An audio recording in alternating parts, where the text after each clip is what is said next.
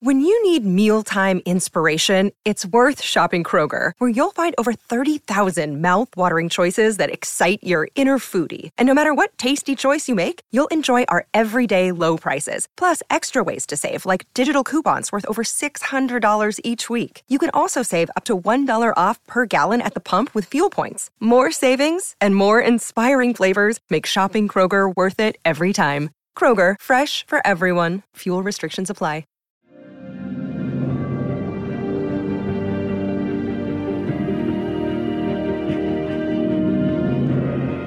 Welcome to Hi Bob, the officially unofficial podcast for All Mankind on Apple TV+. I'm Jim. I'm Aaron. And today we're talking Season 4, Episode 8, Legacy. Aaron, what'd you think of this episode? Well, I've been chicken littling for the last couple weeks about the show and how I was really worried it was losing me. And I don't take anything back from what I've said the last couple weeks, but a lot of my predictions or a lot of my worries for this episode did not materialize.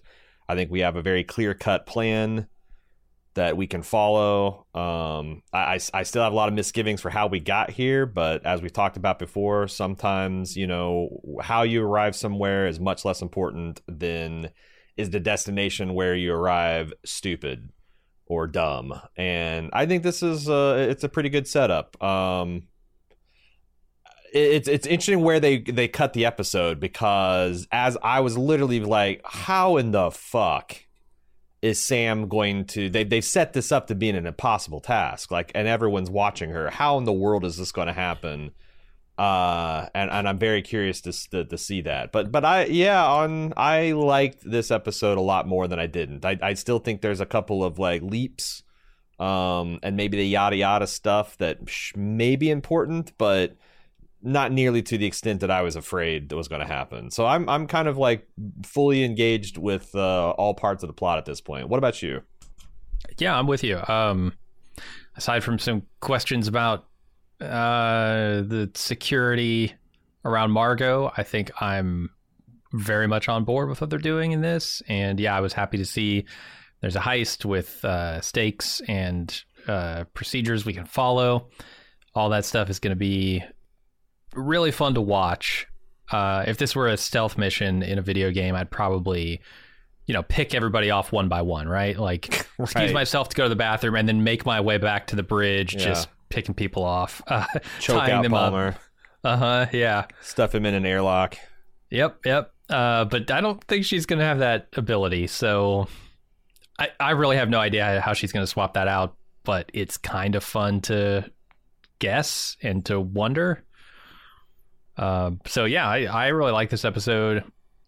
I'm the same way. I feel like, some of the ground we had to drive over to get here was pretty rough, but I'm enjoying this episode. So no complaints. Well, okay. Should we just get right to the episode, or do we? I think so. I mean, okay. Because we're going to talk about it as we go.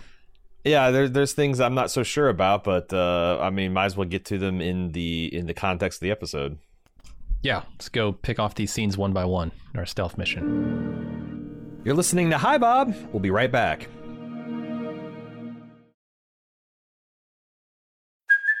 Hey, it's Kaylee Cuoco for Priceline. Ready to go to your happy place for a happy price? Well, why didn't you say so? Just download the Priceline app right now and save up to 60% on hotels. So whether it's Cousin Kevin's Kazoo Concert in Kansas City, go Kevin, or Becky's Bachelorette Bash in Bermuda, you never have to miss a trip ever again. So download the Priceline app today. Your savings are waiting.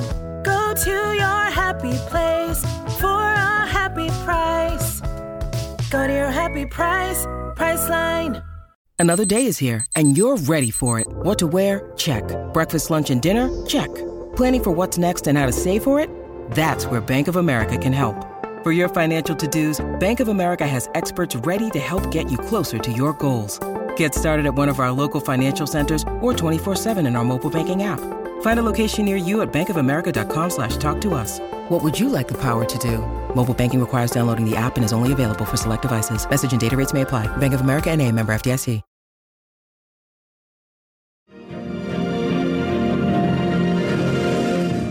Hi, Bob. Welcome back to more For All Mankind. Sergei wakes up next to his wife and goes about his very pleasant day, going to work at the high school where he teaches. He goes home that night, has a perfectly pleasant evening, until he hears Margot's prepared speech on the news, her defector speech. He gets the paper the next day and reads about her on the front page. Suddenly, that's all he can think about. And eventually, he decides to head south to see her.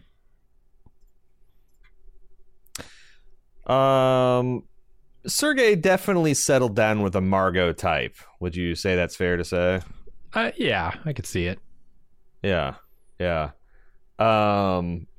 I thought it was interesting that the high school he teach at is Spiro T. Agnew. That's the vice president of Richard Nixon, who resigned and disgraced, and that was it for him in American politics. But never had any of that stuff in this timeline. So Richard Nixon is just a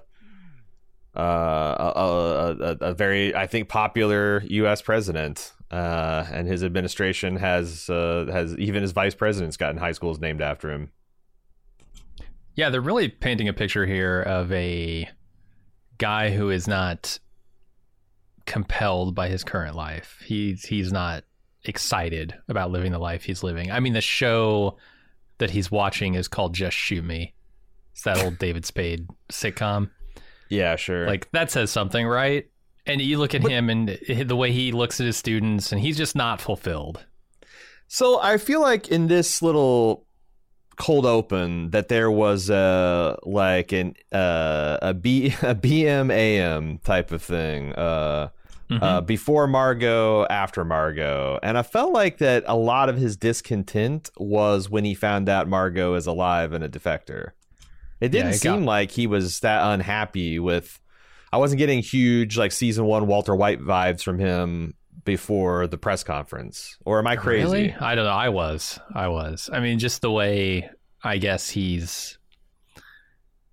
I don't know. I mean, it's like I said, it seems like a pleasant life, but I don't think that's necessarily. It's certainly not fulfilling. Running Roscosmos, the rocket center, and putting people on the moon, and yeah, it's definitely not that for sure. And I look at the way he reacts when his students are not taking to his teaching, all but one of them. And he just kind of is like, well, what can I do?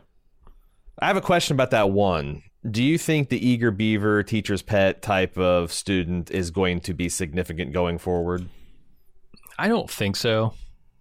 The only reason I ask is that this show has had a very long-running tradition of showing how the current and previous generations impacts the generations going forward. You know, you think about Margot with Van Braun, you think of Aleda with Margot, you think of like Kelly with Ed, and now you've got Ed and Alex. They haven't really developed Sergei much as it's his own character, but it would be interesting if like going forward this young woman in his class is going to be, you know, she's right in the middle of kind of Rocket City, Rocket Central, and she's being trained by one of the best Russian rocket men. I wouldn't be surprised if they're setting her up to be a Margot / Aleda for future seasons.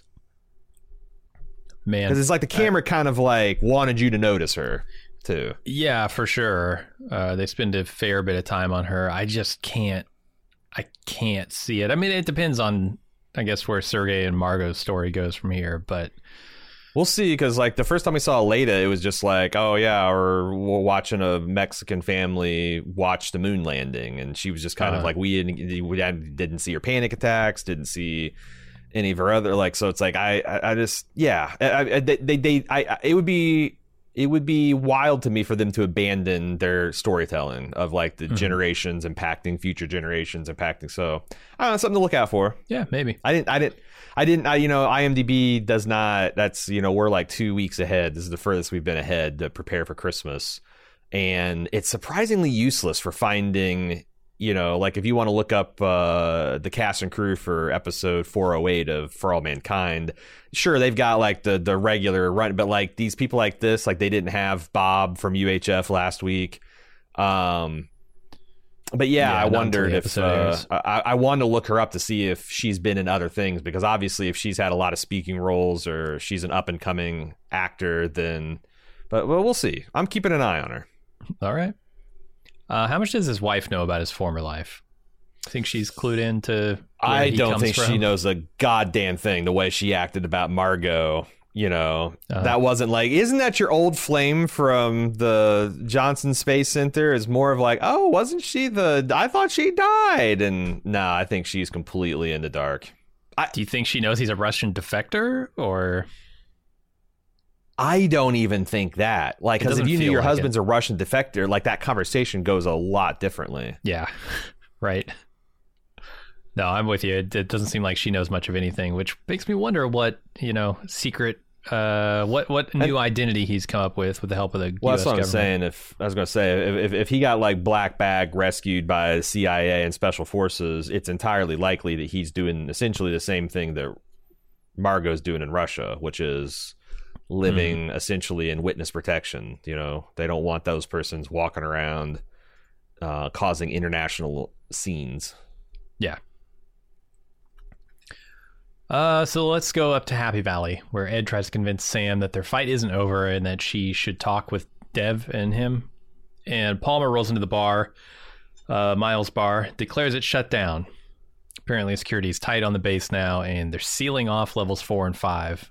And that kind of gets Sam to agree to talk. Is it weird to you that Miles stabbed Ilya in the back, took over his entire operation and his bar at gunpoint, essentially, and Sam is just totally cool chilling at this bar?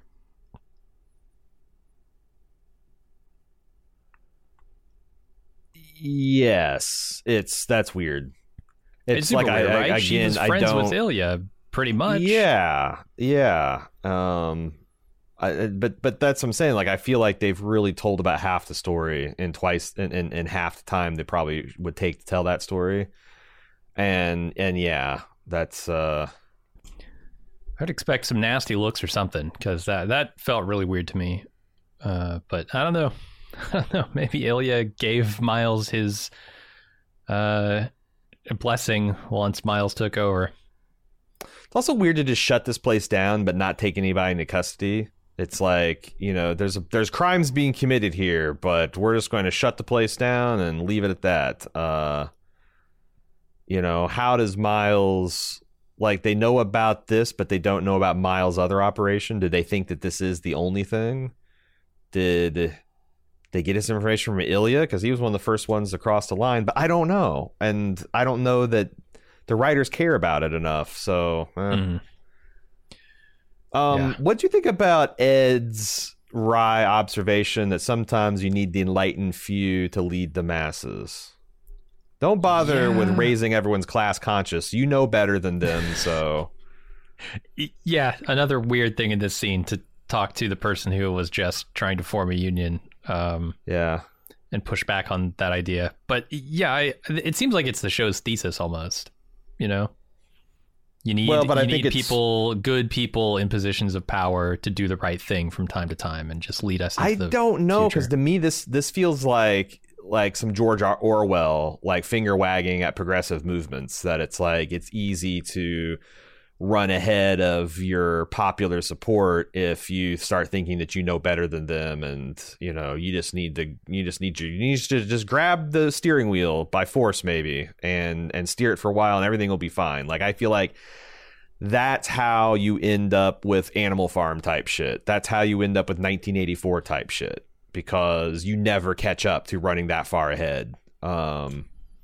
Yeah, but does the show know that? Like, and you can never trust. I'm not defending that position. I'm simply saying the show seems to be saying that is the case. You need brilliant people like Dev to do an altruistic thing, even if it's for bad motivations sometimes, Yeah. No, the show feels like it's trying to triangulate to some kind of middle position on everything, where it's like, well, obviously you can't have too much capitalism, but obviously unbridled socialism and labor movements are insane, and they're trying to kind of just go down that just right down that middle path, and I don't know. Yeah, I'm not sure exactly how everything's going to line up on that. Mm-hmm. But this goes back to last episode, me kind of being concerned with, like, the labor movement was always shown as like the crisis, Jeopardy, terror music, and the Helio / NASA side was always heroic, triumphant, overcoming. type of like vibe, and it's like, Yeah, and I think it has to do with, motivations. Like I said, it's show has characters with certain motivations, and it's really leaning on those, even if their actions are and then like working against it. While we're on the subject of weird things, like I am truly surprised that the organized crime connection to the organized labor hasn't been made. Like, if you needed to crack some skulls to get people back in line, whereas Miles' Brute Squad would be great for that, the North Korean Brute Squad.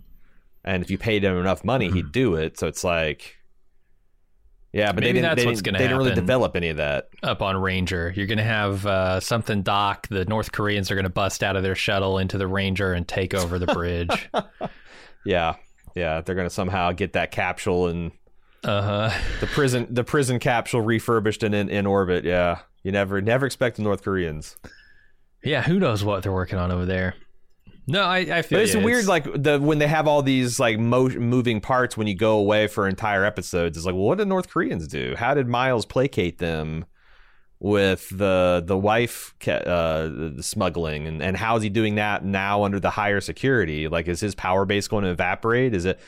But no, it does feel like a lot of that rough ground that we rolled over in the middle of this season is kind of coming back to haunt the show, because yeah, I have those questions, right? Like, why is this way when we saw something that should have been, completely the opposite now? But they did just enough. They did just enough world building to be dangerous. And the other thing about, but you gotta follow through on that.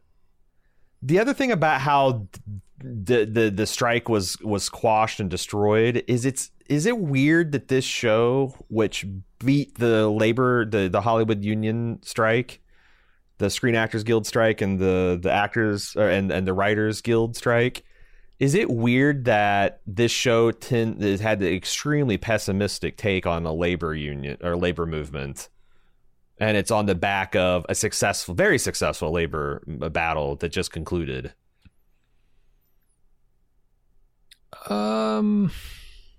I don't know, because I wouldn't say it was totally defeated, right? I mean, they got a lot out of that strike. They got at least the first 100 folks. Yeah, they got a bunch of pay bumps and benefit bumps and bonuses, and I'd say it's fairly successful. As successful as the writer's strike. Well, then why was it framed as the power structure inverted? No, but then I don't understand why that was framed as the labor movement being destroyed and crushed. Like, that should have been framed as we came to an accommodation. Mind. So there was 104 people striking, and only these 4 people are left out in the cold. This is horseshit. Okay, we gotta move on, or I'm gonna start reopening old wounds. I mean, that seems like what the numbers are, but yeah. And again, it's like the gall of this show, while their brothers and sisters are out in the street striking, to be like, when the billionaires come with a Godfather offer, they're just going to fall in line and pull apart. It's like, that doesn't sit well with me. Okay. Let's move on to Dev telling Ed that Sam is the key to their plan, as they kind of stroll the halls here, and they find Alex and Kelly waiting in Ed's quarters for him. She's apparently going on a mission, and he's watching Alex reluctantly, and he and Dev decide they need to find a babysitter. Just immediately pawn his grandson off on someone else. I know. Ed's just, okay. I know he's organizing an asteroid theft, but come on, man. He's implicating his grandson in the asteroid theft. Oh, I know. Kelly's gonna be so pissed. His grandson. Oh yeah, the scenes of her just beaming with pride and satisfaction over her science mission, while her dad is, being a fucking pirate. Yeah, literal pirate with robber baron Dev. Oh geez. It's, I think, worth noting here that Alex seems to like Dev more than Ed at this point. Well, yeah. I mean, that might change they actually had a moment on the lander, and Dev's never respected his spaghetti autonomy, disrespected his. So I guess that makes sense. And I think that moment with Alex on the way over to Mars was kind of to show Dev is good with kids. He's charming, not just with adults, but he can speak to children. And he gives Ed, I think, some real and good advice in this episode later on about how to deal with Alex. And I think that those were just supposed to connect the dots, right? Yeah. But you know, Ed's he's a big boomer parent, so like I can't imagine my son bringing his son to me and I'm watching him for the first time, and we've had some rocky first meetings, and he's taking so much medication because he's got all these special needs, right? And me to just immediately start, what's all this fucking complicated? I couldn't even manage my schedule enough to know that I was actually supposed to be grandpa today, but I'm going to have strong opinions on how, like, Ed, all I take is HGH. What does he need all this stuff for?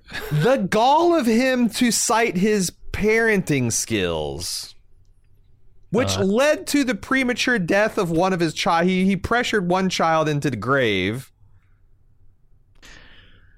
And he had to totally reevaluate his life on the other when she didn't want to go to the school he wanted her to go to. Yeah, exactly. He had a fucking meltdown, caused giant scary family conflict. It's like, Ed, he's being a lot this season. Yeah. I feel like he's headed in a better trajectory though. Like they've done a capture mission on Ed's grandparenthood, I guess, and they're kind of pushing that in the right direction at the end of this episode. So yeah, but is he really changed, or is he just happy that his grandson helped him with Grand Theft Astro? Because that's what it feels like. That Alex is useful to me, and now I'm warmed up to him. Alex took a bunch of giant steps towards him, and he hasn't taken relatively small steps towards his grandson. So I don't know. I am not going to let my guard down with Ed for the rest of the season. I'm just going to assume he's going to be a turd. Yeah. The old saying, you can't teach an old dog new tricks. I think that probably applies to Ed. He's a pretty old dog. The dog's got to be willing and open for growth, and this dog seems very calcified and unwilling to do those things. You know who you can change, though, is the young dogs. And, boy, I felt bad for Alex when he's asking his mom as she's leaving, you'll come back, right? Yeah. Like, this kid has serious abandonment issues. And then later, he's scared. It's not just of the dark. He said it's of Ed looking like a bear, but to me, it's also worried about his mom not coming back, worried about this guy just yelling at him for running away. It's right. Yeah, it's all kinds of things. No place to fit in. So let's go back to Earth, where Eli walks Margot to the conference room where some of the M7 are waiting. She says hi to some of her old employees, but they're very cold to her. I like that she has two different nationalities of guard here. It's pretty good. Yeah, she's got the Marine and the KGB. But they emphasize the amount of guard and security that she's under. Just keep this in mind. But this is all about the Bullfinch's prophecy coming true, like that you are going to be feared and distrusted by everyone. Yeah, absolutely. And then she's gonna brief the rest of the M7 here on their plan to capture the asteroid, and we kind of get. I like this dual explanations that you get. It's like... Yeah, it's like 3 explanations, right? You got Margot down and Aleda down in the briefing room. You've got Danielle up on Happy Valley briefing her people, and then you got Dev briefing the heist team. Reminded me a lot of in Mission Impossible 2, where you've got Dougherty Scott, Tom Cruise is explaining the Mission Impossible mission, and then Dougherty Scott is explaining the counter mission. And like, if I know Ethan Hunt, and I do, it's it feels it lets you feel maximum clever because you're getting all the angles from all the sides. And I like that they have this extra layer of security in the process. It doesn't feel artificial, right? Like, so much has gone on at Happy Valley that they are rightly, I think, afraid that someone could interfere with this plan. Some, disgruntled workers, some other aliens, who knows what. But they have this layer of security with the encryption box. It's cause and effect. It's move, counter move. Like, you locked us out of our systems. The Russian locked us out of our systems. We are not going to have this happen to us ever again. Right. even though there isn't, without that strike, that labor movement stuff, there wouldn't be much reason to do a discriminator thing. Like, why? Everybody's working for the same goal here, right? But not anymore. Yeah. So it's pretty good. I like the fact that it's made tougher. Their plan now is made tougher by the labor union's strike. Yes, that I do like. One thing I was a little unconvinced by is some of the mechanisms of the plot look like they were invented just so it would be easy to follow. It's like we want to reduce this hard thing to Miles stacking cereal on top of motherboards and Sam sleight of handing a command module. Interesting. Something that's easy. Which parts easy do to you follow. think were reductive? Like discriminator. Like, is that just like a box that so like, okay, here it is. Happy Valley doesn't have the computing power to calculate a trajectory burn. No, I'm pretty sure that's bullshit. So the only way you could possibly do it is have Earth send this information on like a 22-minute light delay. And Margot could calculate this on a crumpled up and the napkin. Ranger's just listening to the whole universe, and the only voice it knows to listen to is this discriminator box. Like, this seems like invented bullshit, but at least it's... Yeah, that ring really falls to me. I'm with you. Yeah, but at least it's consistent bullshit, Yeah, come on. This is 2003. Right. To compute an orbital burn, I don't know about all that. That seems, but it's like I said, it seemed, in much the same way that Quidditch and Harry Potter exists because J.K. Rowling has no idea how sports work. So this is like, fuck it, I can understand this and people can follow it. I feel like I'm seeing the Quidditch version of space piracy rather than a compelling case of one, which I think they've done better in previous seasons. But again, for sure, at least we have consistent moving parts. We understand the plan. Now, if they fuck up that, I'm going to be really pissed because you've already made it as easy as you can. But yeah, it's like all they got to do is get the ops center built. Mm-hmm. Your duplicate Bellagio vault, right? You're going to do that, and then you got to get the discriminator box, and that's the only thing they need Lee to get in there and do a backflip. Exactly. That's what shelves. They're doing. Yeah. They're Ocean's 11ing this Mars mission. Yeah, totally.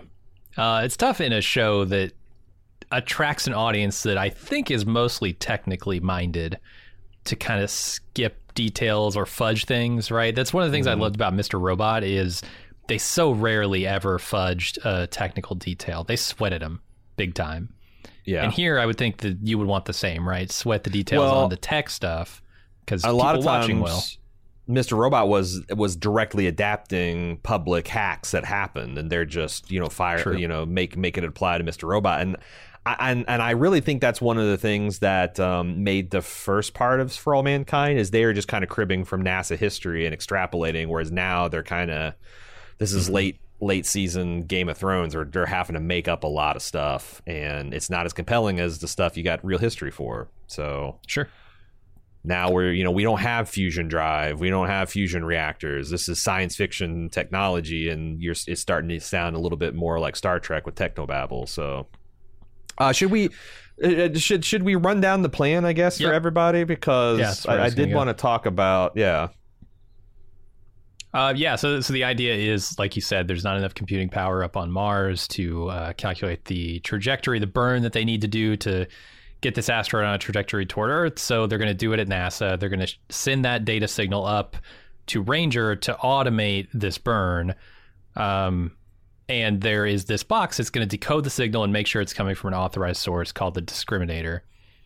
And the plan, that's the plan for NASA, for the M7, for Danielle's crew.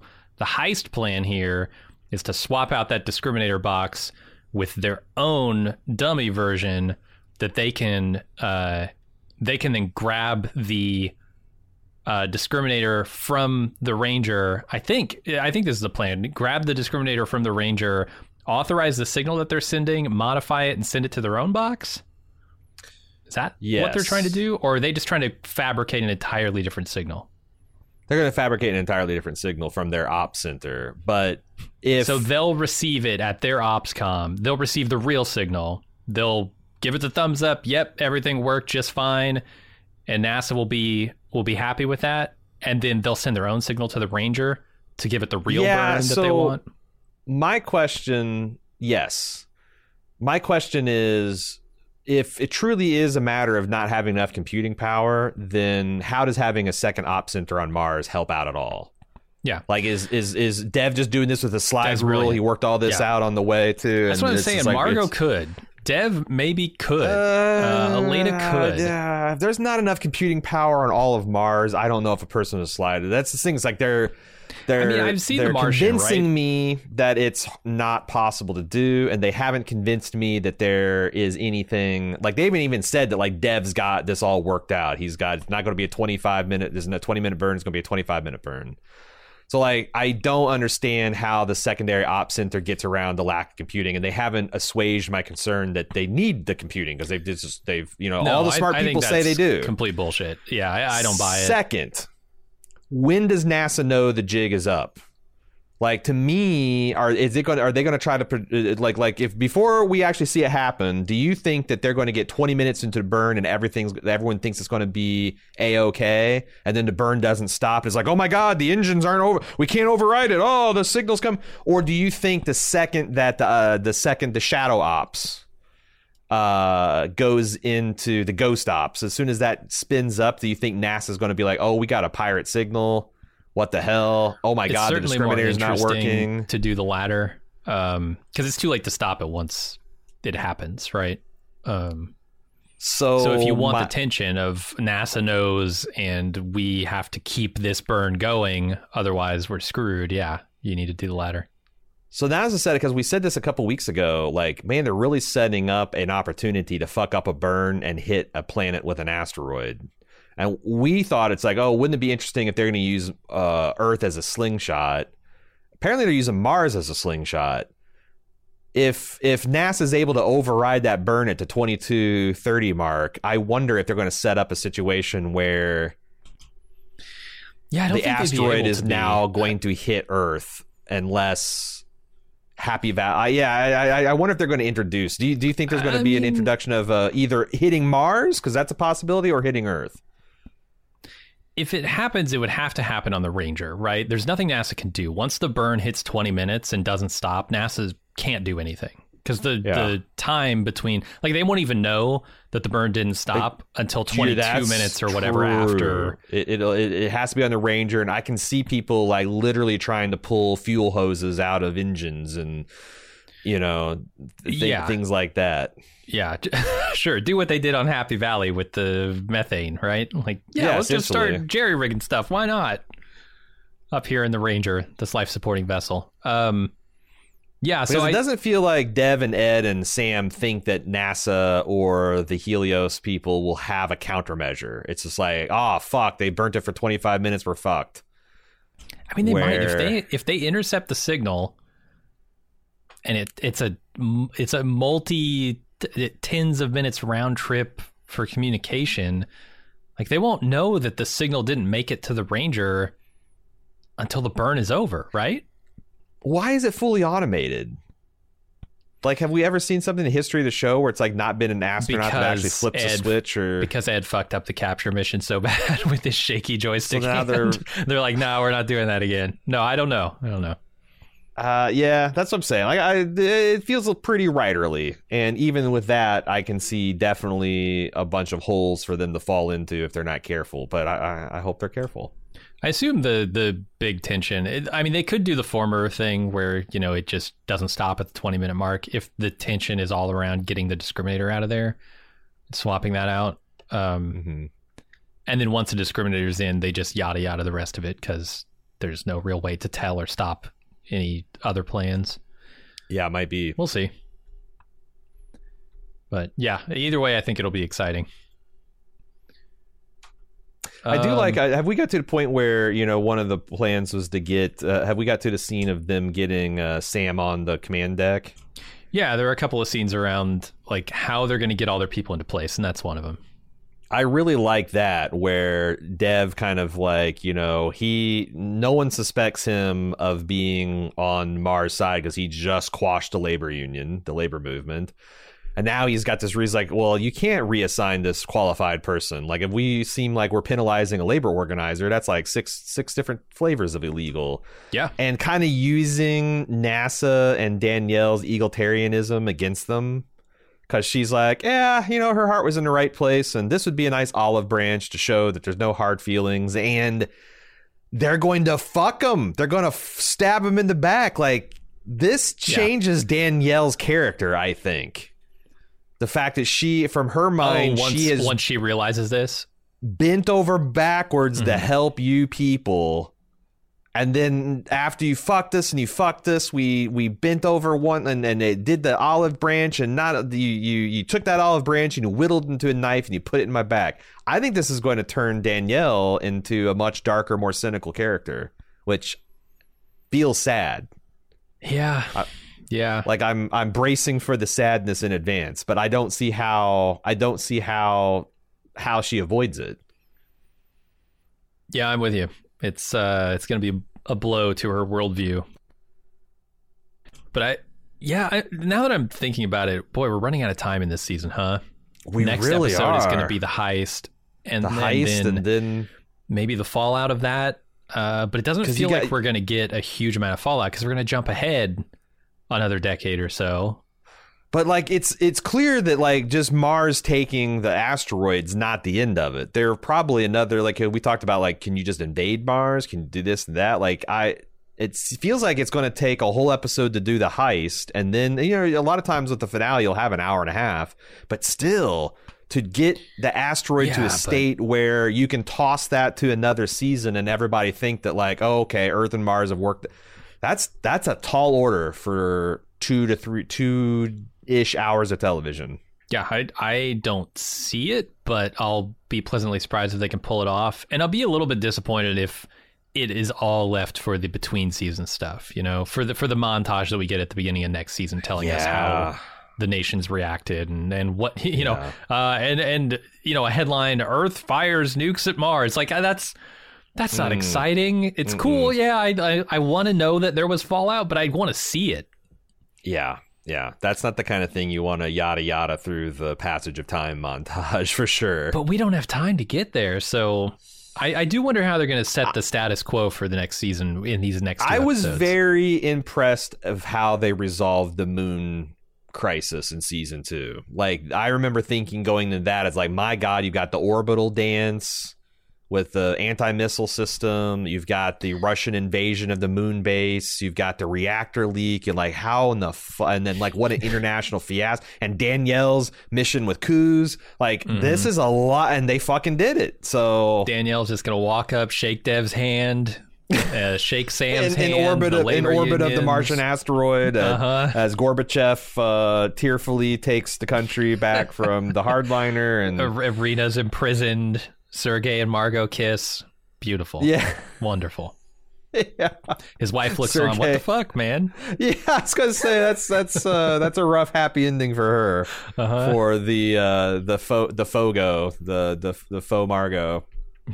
Yeah. Fogo de Chao. Yeah, we'll see how they wrap this season up, but it's looking like it's gonna be a race to the end.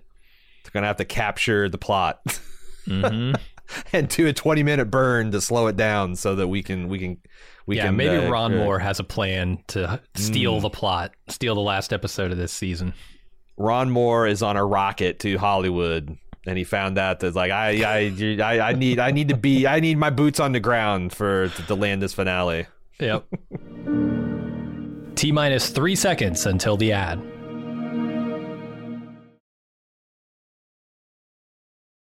This episode is brought to you by Shopify. Whether you're selling a little or a lot, Shopify helps you do your thing, however you cha-ching. From the launch your online shop stage, all the way to the we just hit 1 million orders stage. No matter what stage you're in, Shopify's there to help you grow. Sign up for a $1 per month trial period at shopify.com/special offer, all lowercase.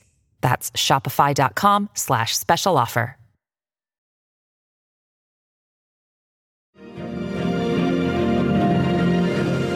Touchdown, and we're back. All right. So we talked about that. I mean, Miles gets on board too at some point, which I think happens in this sequence, right? Oh, Sam says she knows the guy who can quietly get equipment off of the Phoenix. Yeah. Because we still got to do a whole bunch of Margot stuff. Yeah. Let's go back to NASA for Margot. She tries to ask about Aleda's family, but Aleda tells her that she doesn't get to ask about them anymore. Fair enough.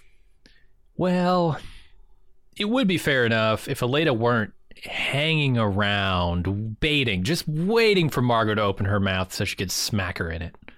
I mean, I don't hate that. She probably deserves it, but why are you sticking around? If you don't want her to talk about anything, just leave. Just give her the cold shoulder. I mean, this feels petty. They had business. I mean, also like setting a boundary. She's, she's eager to set the boundary, but the boundary needed to be set. I guess my question is, as this plot develops, I think Margot did a really shitty job of explaining her situation to Aleda. She left a lot of shit out, a lot of mitigating circumstances. Yeah.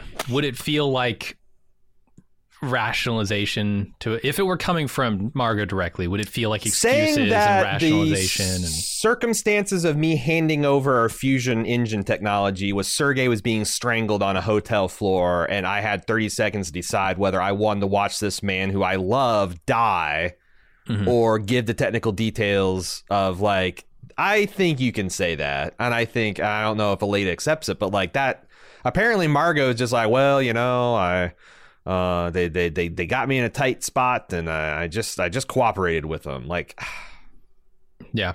But maybe Margot, they're trying to tell the story of Margot feeling like she deserves this at some point, and like she doesn't want to give the mitigating circumstances. I could see that. I also think, I liked it better coming from Sergei. But yeah, it doesn't feel like Margot put up a big defense, and I guess the question is why.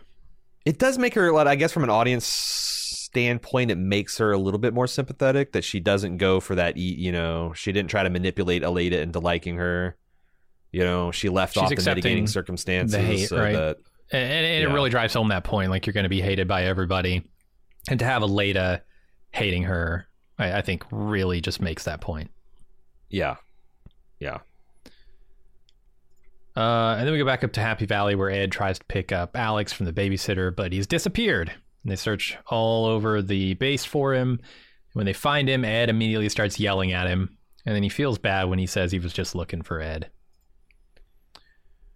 Yeah, Ed can't get a win with this kid, man. No. Like, you pawn him off on a stranger, and then the second that turns out that the space botanist can't be trusted with children, you scream at the child the second you find them. Like, yeah, it's pretty rough.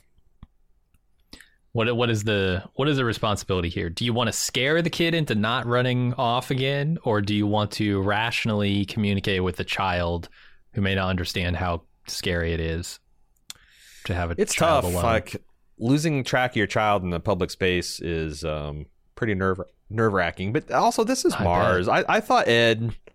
Yeah, what's he going to do? Open an airlock? I mean... That's what I'm saying. Like, the child... This isn't like fucking the mall where potentially a child molester is going to steal them and be halfway across the country by the time you find out. Like, I'm not saying there can't be child molesters on Mars.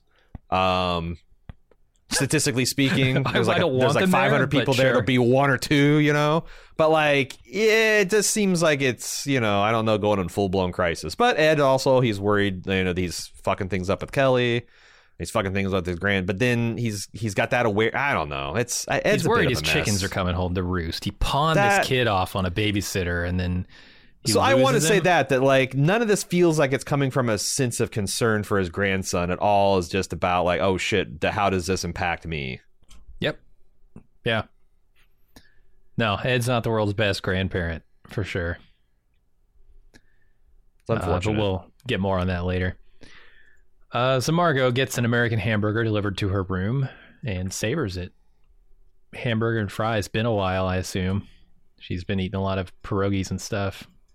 I like how she scrapes the mayonnaise off with like, oh god, mayonnaise. You can order it that way, Margot. right? I would think so. That's a terrible catered hamburger. But I guess like that's the point. I imagine it's just the way she likes it. Yeah. I looked at the meat patty, and that's very institutional. That didn't look like it was, grilled by a chef or anything. That looked like it, came out of a bag, went into the freezer, or went into the microwave. But I've had bad room service, but I stay sometimes at shitty hotels. So she's not. She's staying at a good hotel. I'm thinking if you've had 8 years and not but hot borscht and stroganoff, and you wrap your lips around the world's shittiest hamburger as an American, it's got to feel pretty damn good. It's a bad hamburger has got to be, I'm so fucking tired of pierogi. Last episode, they showed her literally walking beneath a waving American flag. But I felt like her true homecoming was this scene right here. We didn't, because I probably wasn't in the right headspace, but we didn't talk enough at last episode about how great that last scene was, where it's like she's walking under Old Glory, flapping menacingly above her, like a literal line to cross, and she looks up and it's the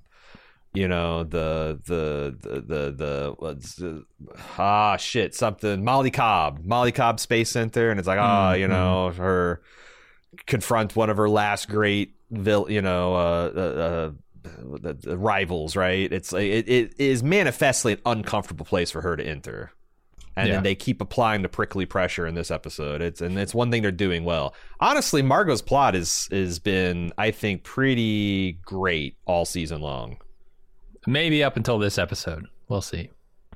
We'll talk about the stuff at the end. What's the latest? Is it Margaret Ryn? Is that who's it's something? It's definitely Ryn. I don't remember her first name.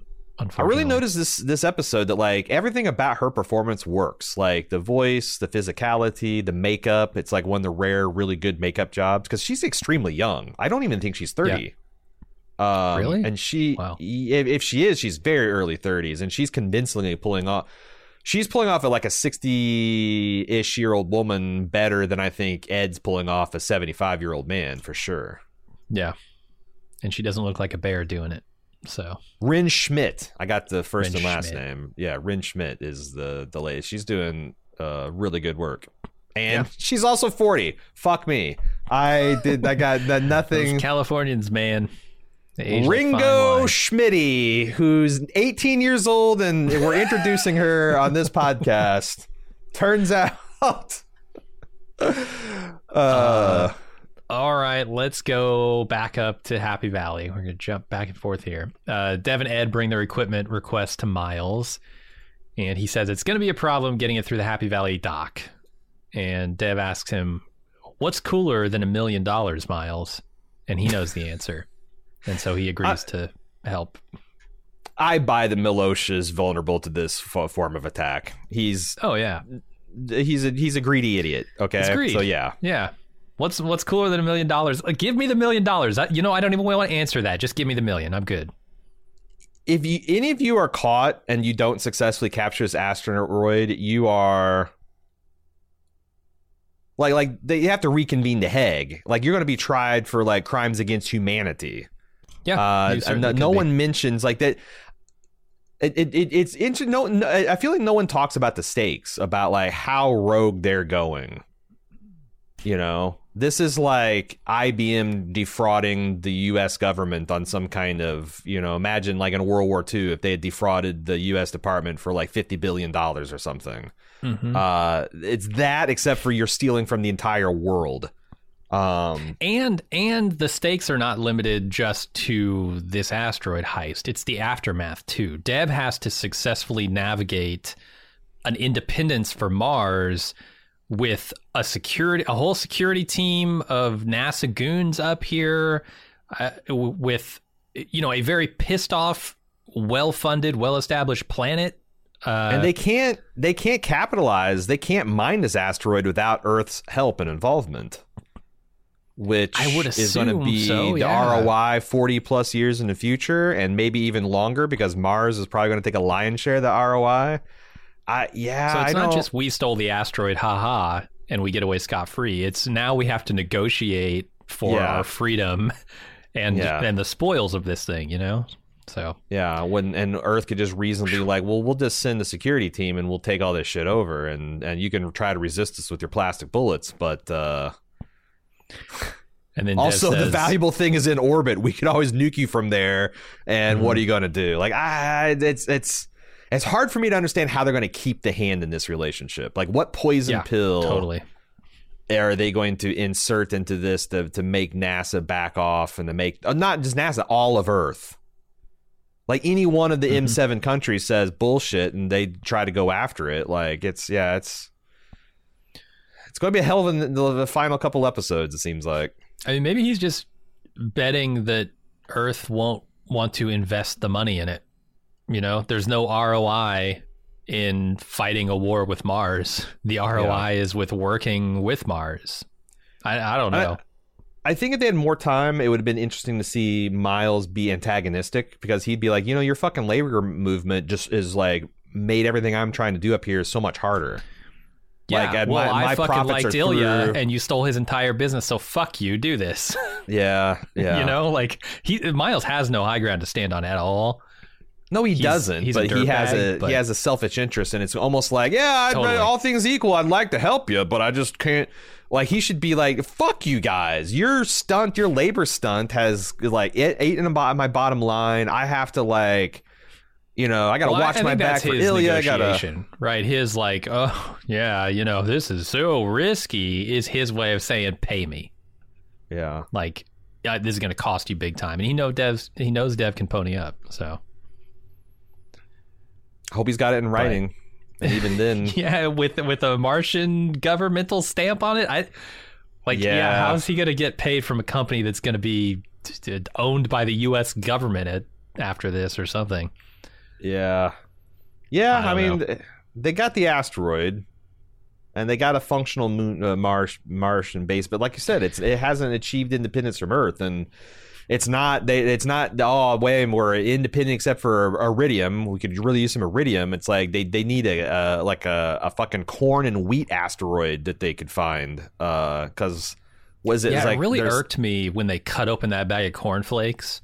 I'm like, that could have fed 5 people for 2 days or something. Sure. Like, holy shit, man, you don't want to waste food on Mars, but okay.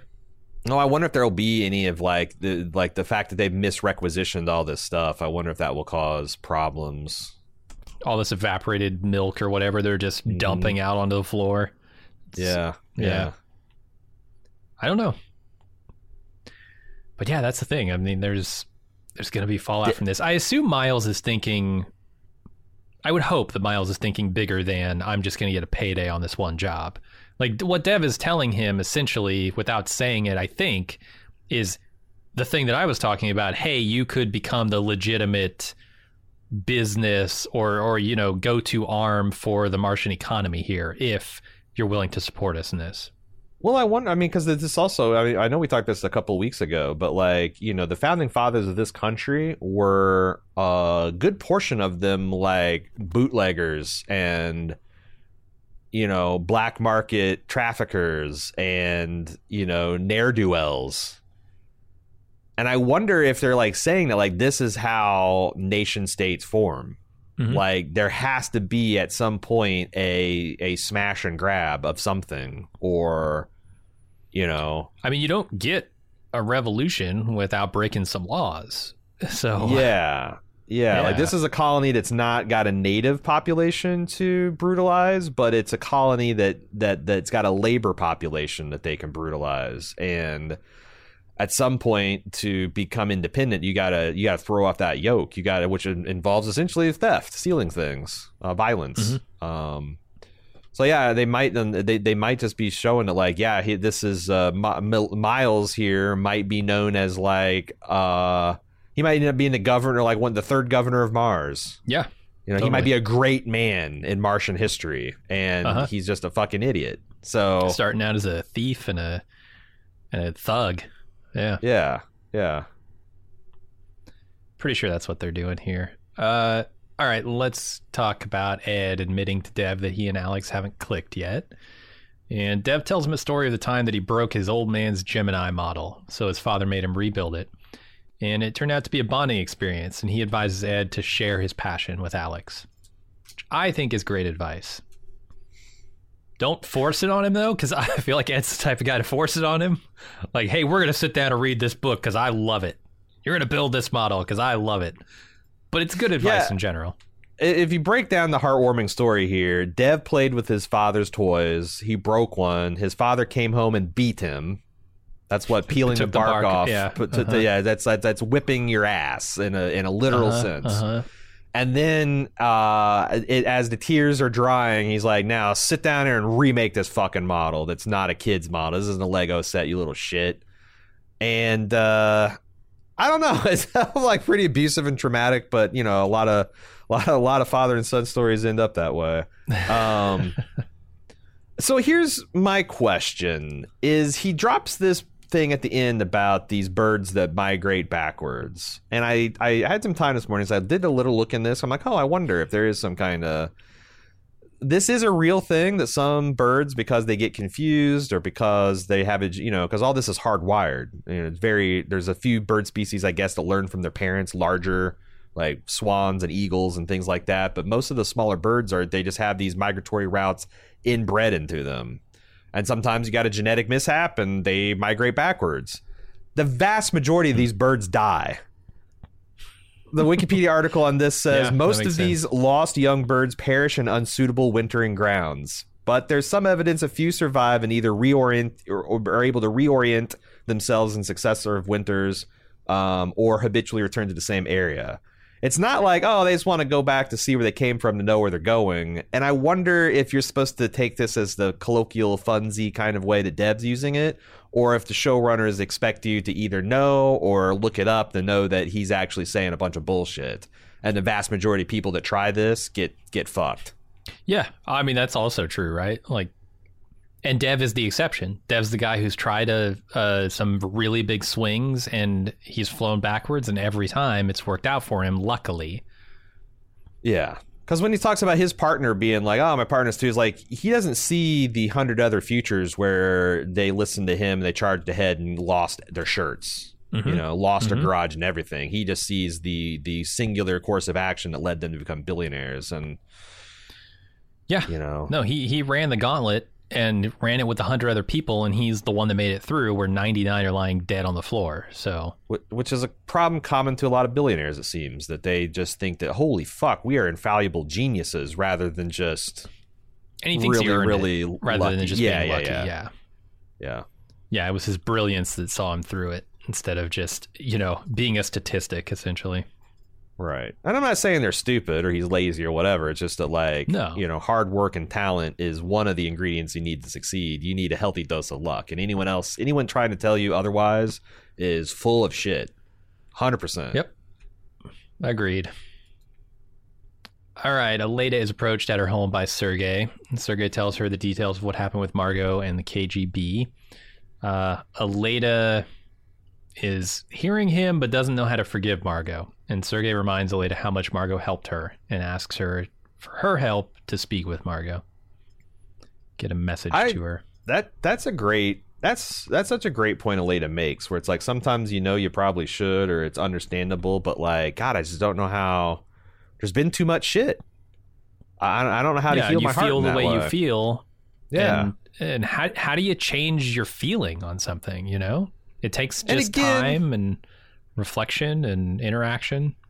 And if I was Bill and I wanted to buck Aleda up here, I'd be like, look, yeah, Margot maybe didn't have a choice in that hotel room with Sergei's getting strangled out right in front of her. But she for damn sure had choice after choice after choice after choice for decades that the whole chestnut of, like, if she only gone to the FBI, none of this would ever happen. When she still had those choices, she wasn't taking them. Now, she was being manipulated the entire time, but still, like, I don't know. When you're talking about betraying your country to a rival antagonist country, that's a pretty fucking bright white line to cross. Yeah, I mean, the way I remember it is they boiled that frog. They boiled the Margot frog, right? They asked her for very specific stuff that wasn't really government secrets, but was behind the back to help of a the combined administration. mission and to And so now they have a little bit of dirt, right? They built up that dirt on her that they could use to blackmail her, and eventually they asked her for the big favor. And she was, at that point, too in bed with her own secrets and with Sergei to say no.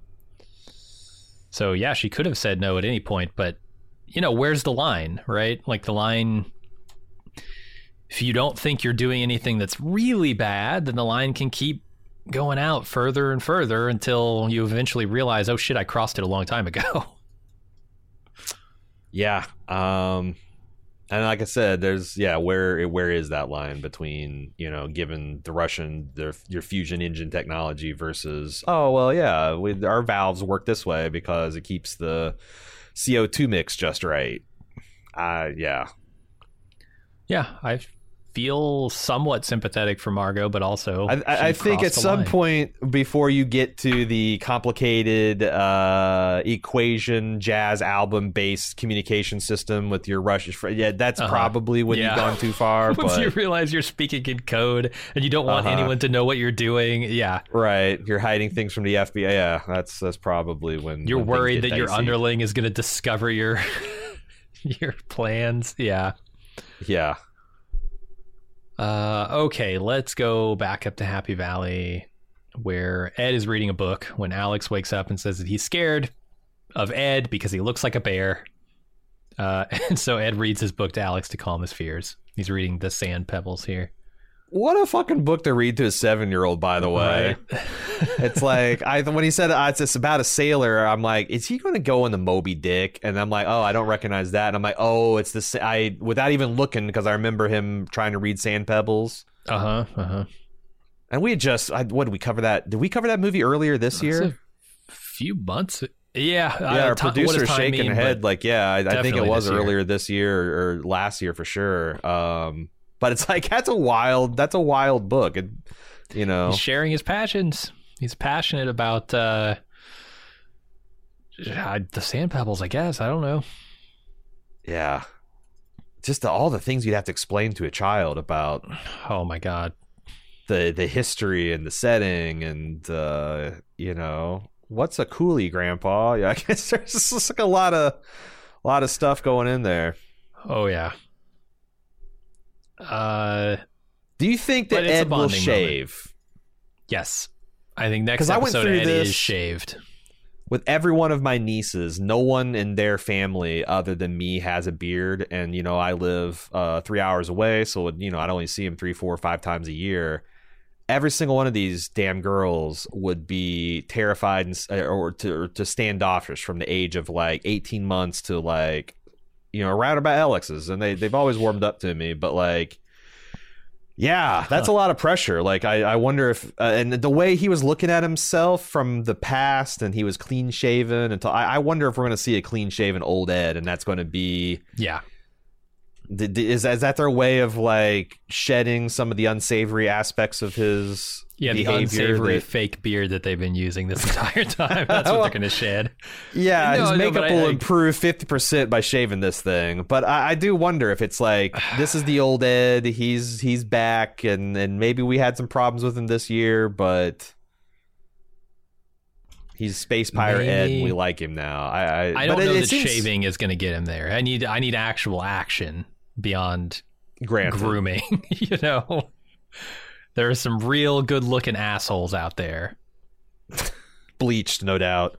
Do you think that do you like the shaving theory where 50-50 on it? No, almost 100%. I'm at 90. That's what I think too. Here. I'm 90% sure they're going to shave that next episode. I think maybe the next time we see him, like he just comes out of his quarters, he's shaved, and everybody's like, oh, Ed shaved. When does Kelly find out about this? Because Kelly's going to come back like Donald Glover in that one Community episode with the box of pizzas and like Happy Valley's on fire and like I went on a 3-day mission and now you're stealing from Earth. You're stealing $20 trillion, $10 trillion. No, $20 trillion from Earth. And my child is an accomplice. Yeah. Yeah. No, my child's the bag man. Yeah, it's going to be crazy when she gets back, man. And let's talk about her. Where she's over at Korolev Crater.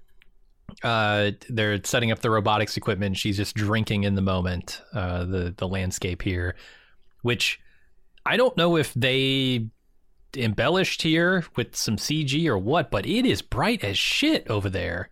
This is what this fucking place looks like. I looked it up. This is a crater on like the transition between, I guess Mars proper and the South Pole.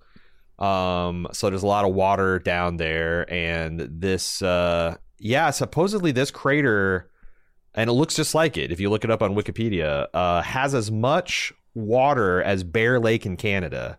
And I'm like, what the fuck is Bear Lake in Canada?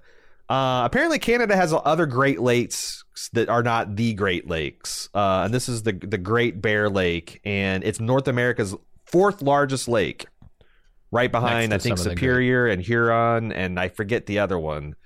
It's the 8th largest freshwater lake in the world. It's like, I guess this is like a popular target for like colonization because there's just so much. And unlike the South Pole of Mars that kind of wax and wane, this crater is like stable. It's got like a layer of atmosphere above it that's actually colder than the ice below it. So this ice is ancient and like a permanent fixture until we go to drink it all. Right, right. To piss in it, yeah. Yeah. Wow. And the other thing is, it's crazy. Real sense of wonder at this place because it is so bright. The albedo of water ice is insanely bright. If you've gone skiing, you know this. But also, these people are pretending they're in 1/3 gravity. Did you notice that? There's a lot of gravity work in this episode. Yeah. Like I feel like they only remember that when they're wearing spacesuits. When they're on every the other surface. time.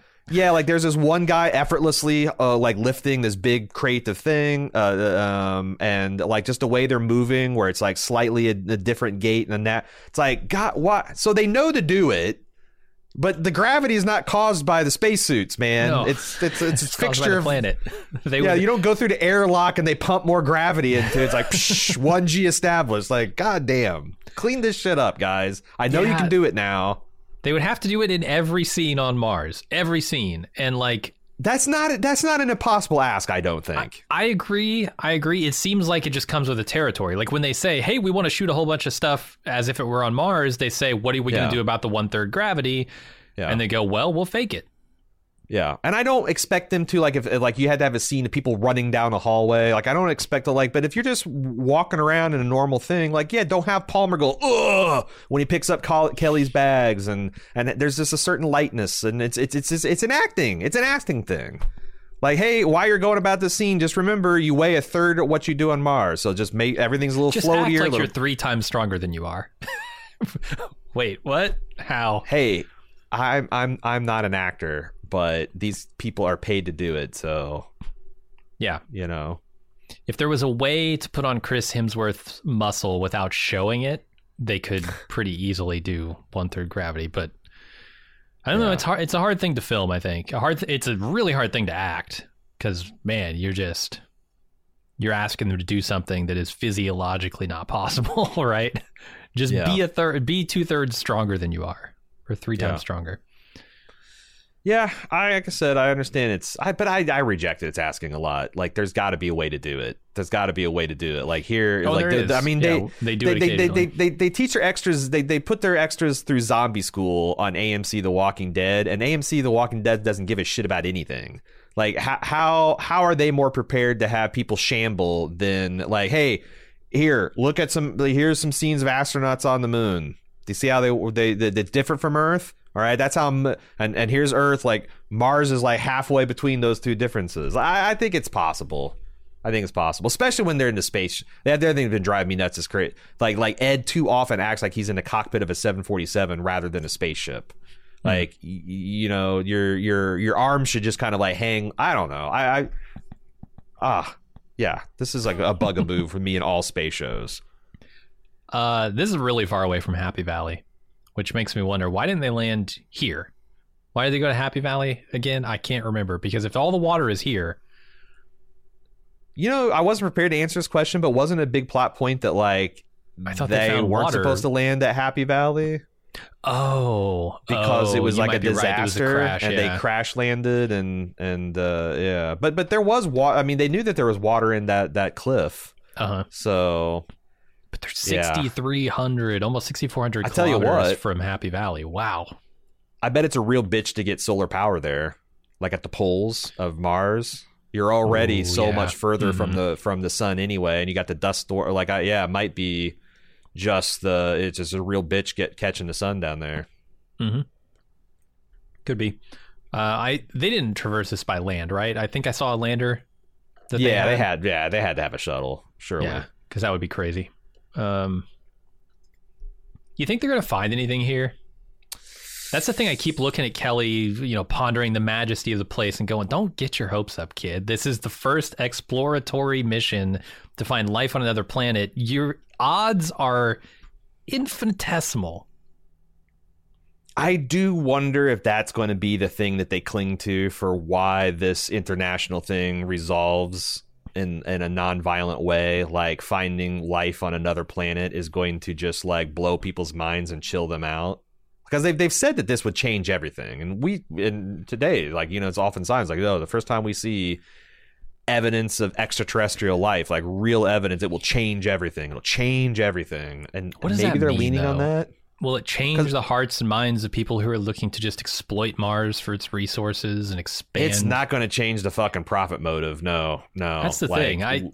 That's what has to evolve. But it might be something that heads in that direction. I don't know. I mean, maybe it could give a temporary head of steam and a little bit of impetus to listen to the people who are saying, hey, there's life out there. We should be a little more cautious with this. But communicating with an alien, I think, would change things forever. But like discovering a microbe on Mars or Europa or whatever, I know we're preparing a Europa mission right now. I don't see that changing anything. I don't think that. Yeah, I think partially because it feels so inevitable. Like I can't imagine there being nothing out there. Like, is it going to be on Mars? Who knows? But it's going to be somewhere, I assume. Yeah, but I think they'll be instantly moving goalposts if you discover like microbes on Mars. Like all the people who's like, oh, you're gonna have to change what the Bible says. You're gonna have to change what this. They're just gonna be like, I ain't real life. We'll be back right after this spacewalk.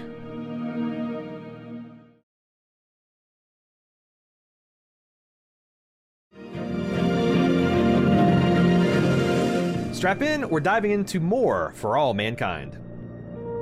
Yeah, microbes, make it anthropocentric or whatever. Yeah, bacteria, are they even alive? Let's open that debate back up. Are they even really living things? Right. Is a plant alive? Sure. I never talked to one. So Margot sits in the viewing room at Mission Control, and Leda comes up and delivers updated readings of the asteroid's path. Margot looks at them, finds a post-it note with a formula on it, grows intrigued and says she'll go over the figures tonight. You'll recall that this is how her and Sergei communicated, through these little post-it notes that they would solve, and they would say H2O equals coordinates on Mars. And in this case, I think it solves to a time and a GPS coordinates. Yeah, there was a west and a north, if I remember correctly. Yeah. Telling her where to meet him and what time. Longitude and latitude. Yeah, we'll see that here in a bit. Miles goes over the smuggling plan with his team up at Happy Valley, and they execute with forged requisition forms and swapped out goods. And they get the equipment they need through security and unload it in their makeshift OPSCOM called Ghost Ops. Unfortunately, they're missing their fake discriminator. It went to the secure lockup, and Miles says, well, there's an intake vent, but we're too big to get through it. Darn. Stymied. And they give up. Plan is off. Oh, no, I'm kidding. It's such a bummer. So I had a few... This felt... I was sitting there, especially on subsequent watches, thinking, do I buy that this goon is going to just like open the thing and like, oh yeah, powdered milk? Like, this wouldn't fool a DEA agent at the southern border.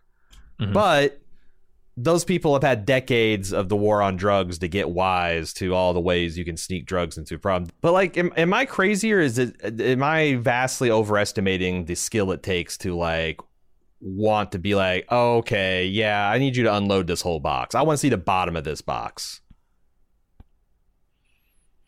You know, it's about like this time, right? Especially since, yeah, you could do that with everything, but it's about time. Is it worth it? Because there's a risk to reward here, right? Like the risk is you hold up everything and it takes forever to get anything. It becomes super cumbersome and annoying to get anything from the supplies, but also the risk there is you let some stuff through. But they're already letting like the vast majority of people through without their, and that's the other thing is like Miles is a guy who just ran an unlicensed hooch distillery. Mm-hmm. You don't know anything else about him, but you know, might like, want to scrutinize him a little more. Scrutinize a little bit more, and again, like I would buy this if this was like year 5 and it's been forever since there's been a labor disruption or a sabotage or anything, and it's just yeah. On the eve of an asteroid capture mission, when you've had like a hot shooting war between labor and management, it felt a little bit. I would have almost rather them gotten busted. One of them got busted, and then they have to use Alex to get, rather than they just forgot to pack the cornflakes in the right box, and oh, now we don't have our discriminator. Mm-hmm. Like I don't know. It felt a little too easy. Yeah, I'm with you. It definitely felt a little, Ocean's 11. Like this was more of a fun heist than I guess it should have been, right? They're having almost too much fun with these scenes, and I don't know, because they are fun. I guess I'm letting some stuff slide, but you're right. Like this guy shouldn't be on the team. This might have been an opportunity for them to somehow leverage the North Korean relationship. I don't know, but it does feel like Miles should not be there, because Miles would be under heavy scrutiny. They forge, there's like, oh, we're going to forge requisition slips. You're going to forge, so they have apparently an entire duplicate of their ops center up in Phoenix storage. Mm-hmm. And a person's up there fulfilling these orders. Like, no one runs up like, Jesus Christ, the Mars just requisitioned all of our backup ops gear. Does anyone want to check this? But apparently a guy who's just like, well, okay, I guess they're just ordering all their highly secured ops gear at one point, and it felt a little too easy. This goes back to the Quidditch of it all. It's like, did they actually requisition that gear? I can't remember. They said something about forged requisitions. They wrote it forged requisitions for all of the gear, and then their guy is going to take it and put put it all in grain boxes. So that gets it off to Phoenix, right? And then to get it out of the dock at Happy Valley, they have to pick it up and take it to yeah. I mean, unless the guy up there is just kind of a Miles type, right? He wouldn't know. He wouldn't know comms equipment from I don't know, some iPad or something, like. But like they act like this supply clerk up there, he just got unlimited power. Like he's just like, there's no check. Once you get a requisition form, that's all he needs to take every bit of gear, the most highly secured sensitive gear, and they're trusting, and he works alone apparently, or he's got everybody else bribed up there. I don't know. Again, it's like I think they're smart to keep this as surface level as possible and keep it moving. Don't ask too many questions, or really get into it and sweat the details. Yeah, that's the other way. Too late. They would have had to explain all that stuff with Ilya and Miles episodes ago. Yeah, totally. So Ed sends Alex through the vent to get the discriminator, and he gets in the room, but the discriminator is up on the top shelf. Ed tries to call off the mission, tells him to come back, but he climbs up, gets it, knocks some stuff over in the process, but he does get out with the box, and Ed tells him nails the backflip in the in the vault. Yeah, totally.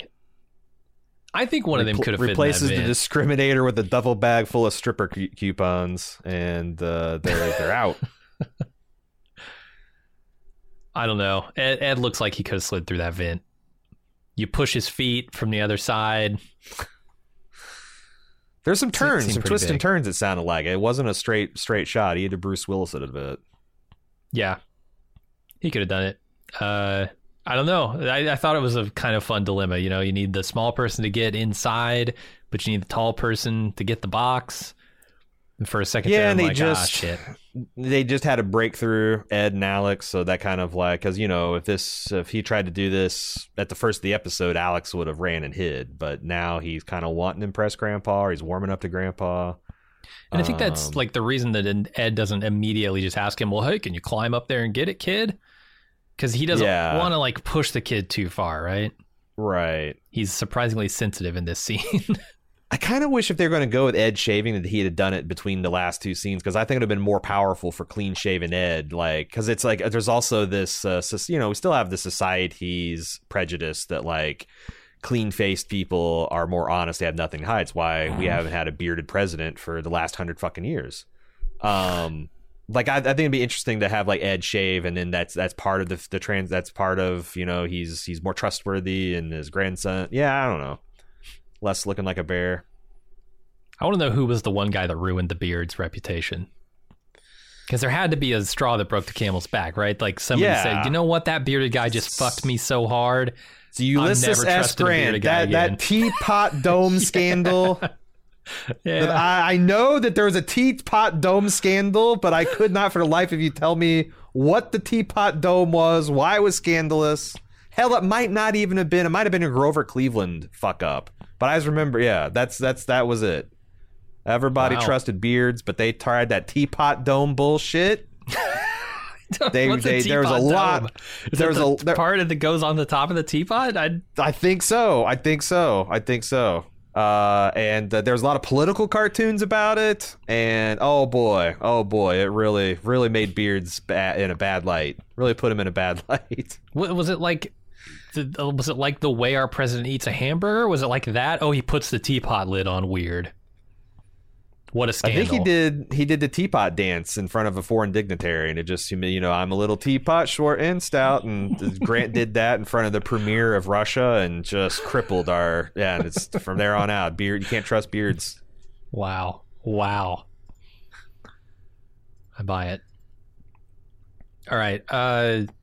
Yeah, the only thing I could think here is, holy shit, Ed is making him an accomplice to the theft of an asteroid, and Kelly is going to be so pissed when she gets back, because this is going to get back to her, right? Like, she's going to walk in, hey, you guys have a good Alex. Time? Right. They need a patsy. It's going to Alex is going to go down for everybody. Put the discriminator under his pillow and help them find it. You know, maybe we should look over like, there. Come on, Tel. His lungs are shot. What do you think? He's got another year or two left. Come on. And then his hands start shaking, and he don't give me that. His pockets. Don't give me that microgravity shit. Mm-hmm. No, but she's gonna. I mean, this is gonna come out, right? He's gonna say, "Oh yeah, well you were gone, Grandpa, and I did a heist. We did a kid. We did it. It was fun. He sent me through a vent. I stole a thing. Yeah." Yeah, and I do wonder how Kelly's thing does connect. If it's just going to be like a distraction, the world, or is it going to be? Is like her robot's going to be like is Dev going to commandeer that? Yeah, I don't know. Plus, like now that I'm really unpacking this, the betrayal that Leda is going to feel that like Dev's like, oh, I just want to go manage it, and he's going to end up stealing the asteroid for Mars. You know, like, and they are the two that put him in the position to do this. Yeah, and I guess he brought Kelly along, but he's leaving Aleda behind, kind of. Yeah, forget the Gilded Age. It's the Iridium Age, man. Robber Barons of Mars. Mm-hmm. Yeah, we'll see. We'll see how it goes. Margot decodes Surrey's message. It includes coordinates and a time, and she thinks about it and then flushes the note. Is she considering the fact that this could, and almost certainly is, a KGB trap that she's fallen prey to several times before this? How would the Bullfinch have her claw still in Sergei? Is he that deep a sleeper agent? Why do you assume this note comes from Sergei if you're Margot? Oh, I know it's I within see what you're keeping saying. with their I see what tradition you're of passing saying. notes, but Especially you now that believe the KGB doesn't know that? Well, I mean, let's back it up and be like, how the hell did Margot make it to this diner in the first place? She's got a U.S. Marine and a KGB officer standing outside her door at all times when she's taking a piss it's at 3 insane p.m. that she shows up. This is the part of the episode where I call bullshit. It's really This the only US part, Marine so I like that the episode, won't- but yeah. that won't sit on his pockets when invited is just going to get real sweepy. He's going to get EB and CP, and he's just going to nod At the off same with his time that the KGB KGB buddy. agent does, yeah. Yeah, like, I think it's telling that the show doesn't even give you a plausible, like, you know, she snuck out her hotel room, like she braided all of her sheets together and wriggled out the window, like, right? Like that kind of pisses me off, though. Like, and no one forced you to give her a dual guard, man. You could just be like, well, Right. maybe the Bullfinch overestimates Margot's loyalty. You could have told the story of like the Bullfinch being, but then that makes the Bullfinch look stupid. Mm-hmm. So you're just going to, you know, defy gravity at the end. Margot's just going to fly somehow. What should have She's happened like, here is he sends this message, she doesn't show up, he leaves. That's the end of it.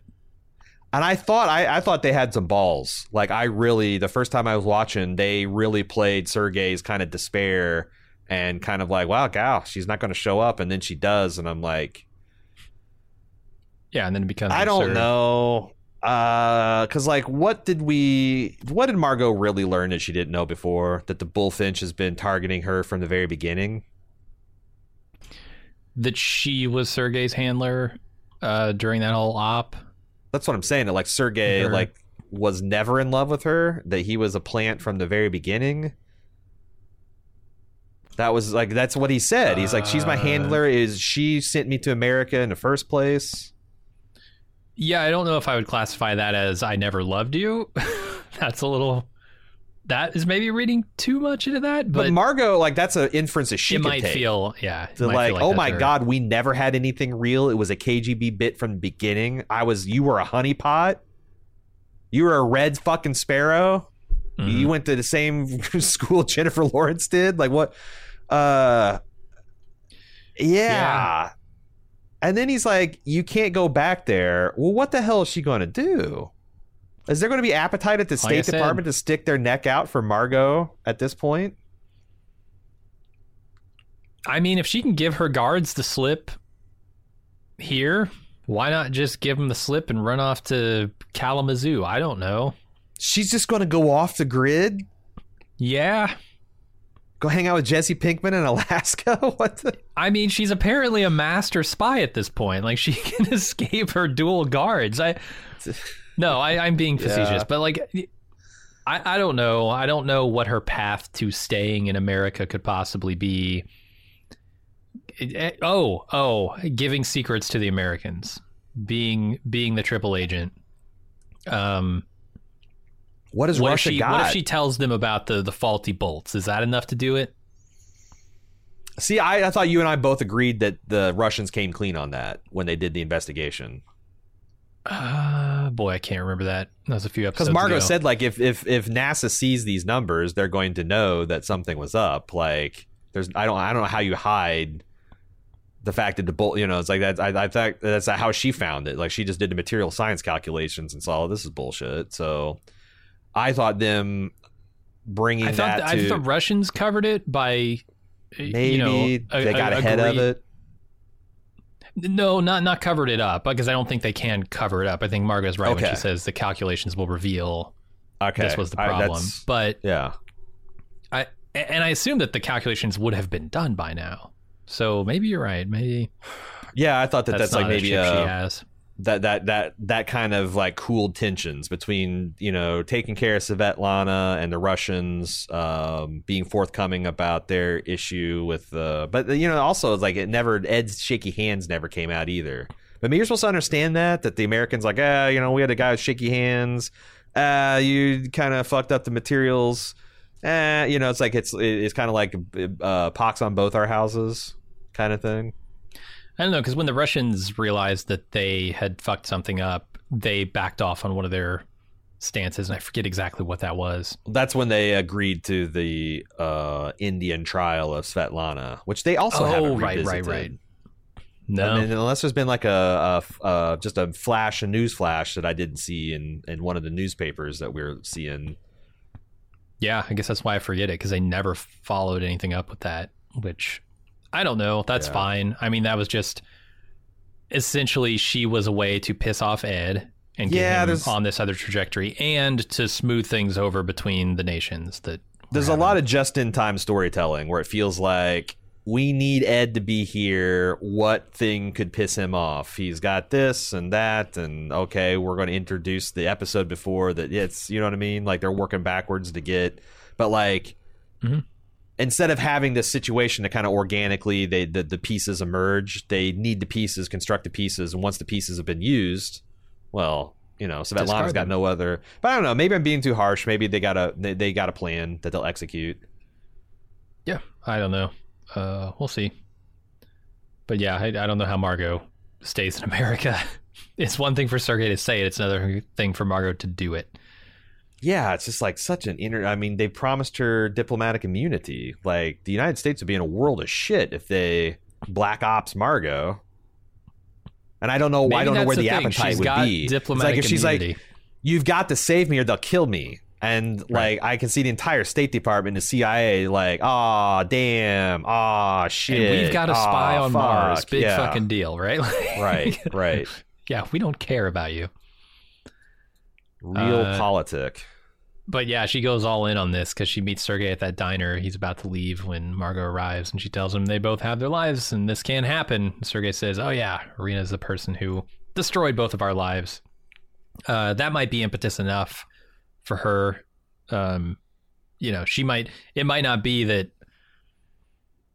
she's pissed about this being a setup from the start, but that like she thought she had something with Sergei, and they do. I still think there is a genuine affection there. I don't think he manufactured all that, because if there's not, he doesn't come out of hiding for this, right?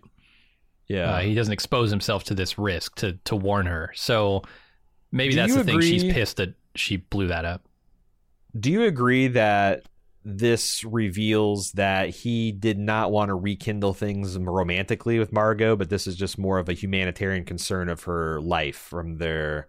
Because like I think they were setting it up to like even Margot's expectation was like, oh, you want to... No, you can't. You've got a life. You got a wife and all that. But like, I think Sergei's like, no. I don't want... I'm not here to fuck you or make time with you. That ship has sailed, yeah. But I'm trying to save your life now. I think that's what, because I thought that was wild in like, you know, the like in that'd be wild for him to like cast off his faux Margot just because the real thing is alive and he's gonna need one hell of a fugue state story when he gets back though, because like he's gone multiple days. Yeah, just without any notice to his wife at all. Yeah, like he was like going to school and he just like took a right turn there instead of left.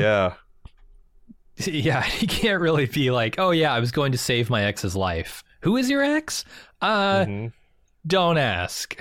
Yeah, you know, Moscow Margot. But wait, I thought you've been a high school teacher for 30 years.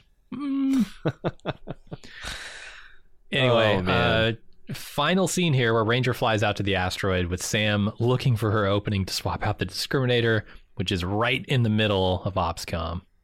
Just right there in the center of the bridge. And Palmer staring strapped in. Holes in her. Like, he is locked in. I noticed that. He is not looking at anything but her, and she's not even near the discriminator. No. And I was sitting there thinking, like, how is she going to do this? And they pan up to her face and she's like, fuck me. And I'm like, and then they cut the black. I'm like, wow, it's a good place to cut it because I can't even. And it's a cruel place to cut it because now we're 2 weeks ahead. Ha ha ha. We have to wait 2.5 weeks to see the next episode because that's when we'll be getting together. Well, in real time and recording it. I mean, we have to wait 2.5 weeks to record that episode, not to watch it. Well, it's got feedback. Can watch it immediately after this. Yeah, maybe. But then, so now you got to wait 3.5 weeks for the finale. I know. You're just time shifting yourself into a more fucked up position, Time shifting your pain. They're doing the low grav effects here. essentially no grav. I mean, I know they're under thrust, but I don't know the direction of the thrust. Yeah. But it seems like very light thrust. They talk about how weak these ion or plasma engines are. So, true. Yeah, they sweated the detail there, but that's it. Yeah, they have to. They start hanging out in 0G, just standing. I'm kind of. There's no awesome needle drop like there was last time, but I feel like the fuck me is just as good. Yeah. And I felt like the episode, overall kind of warranted that needle drop. I'm super excited. Going into a heist, having it's sort of delayed gratification here, but I think it's going to be real exciting next episode. Yeah, I mean, out of nowhere, they've gotten to the point where you kind of expect For All Mankind to be late the season, where it's like, look at all this moving parts heading to one direction at cross purposes. How in the hell is this ever going to be resolved? So... And the out of nowhere is kind of a problem, but also now that we're in it, I'm ready for it. Let's do this. Like I said, there's been mistakes made along the way, but that's the great thing about television is if you make those mistakes, you're probably going to lose people along those ways, but the people that are left, you can forget that, like, hey, we weren't exactly happy with how they got to the organized crime thing. We weren't very happy with how they did this or that and the other, but like if we're happy with the asteroid being stolen, then I think we'll have fond memories of it. It's all going to be, it's the next 2 episodes. Like this whole season, I don't think it's going to be a failure, but like if we want it to climb back to where it got in season 1, 2, and 3, the next 2 episodes are where it's going to happen. Yeah, next one better be a banger. X promised me something. He said he was going to give it to me, and I want it. God damn it! I was going to get something, X, and I want I want you to get me. I want to be got. That's it. All right. As we mentioned, we're not doing feedback this week because we recorded these in advance, so Jim and I could spend some time with our families over Christmas. Please send your feedback. Get that stuff queued up about how you think the last 2 episodes have gone and your predictions for the next episode at fam@baldmove.com, fam@baldmove.com.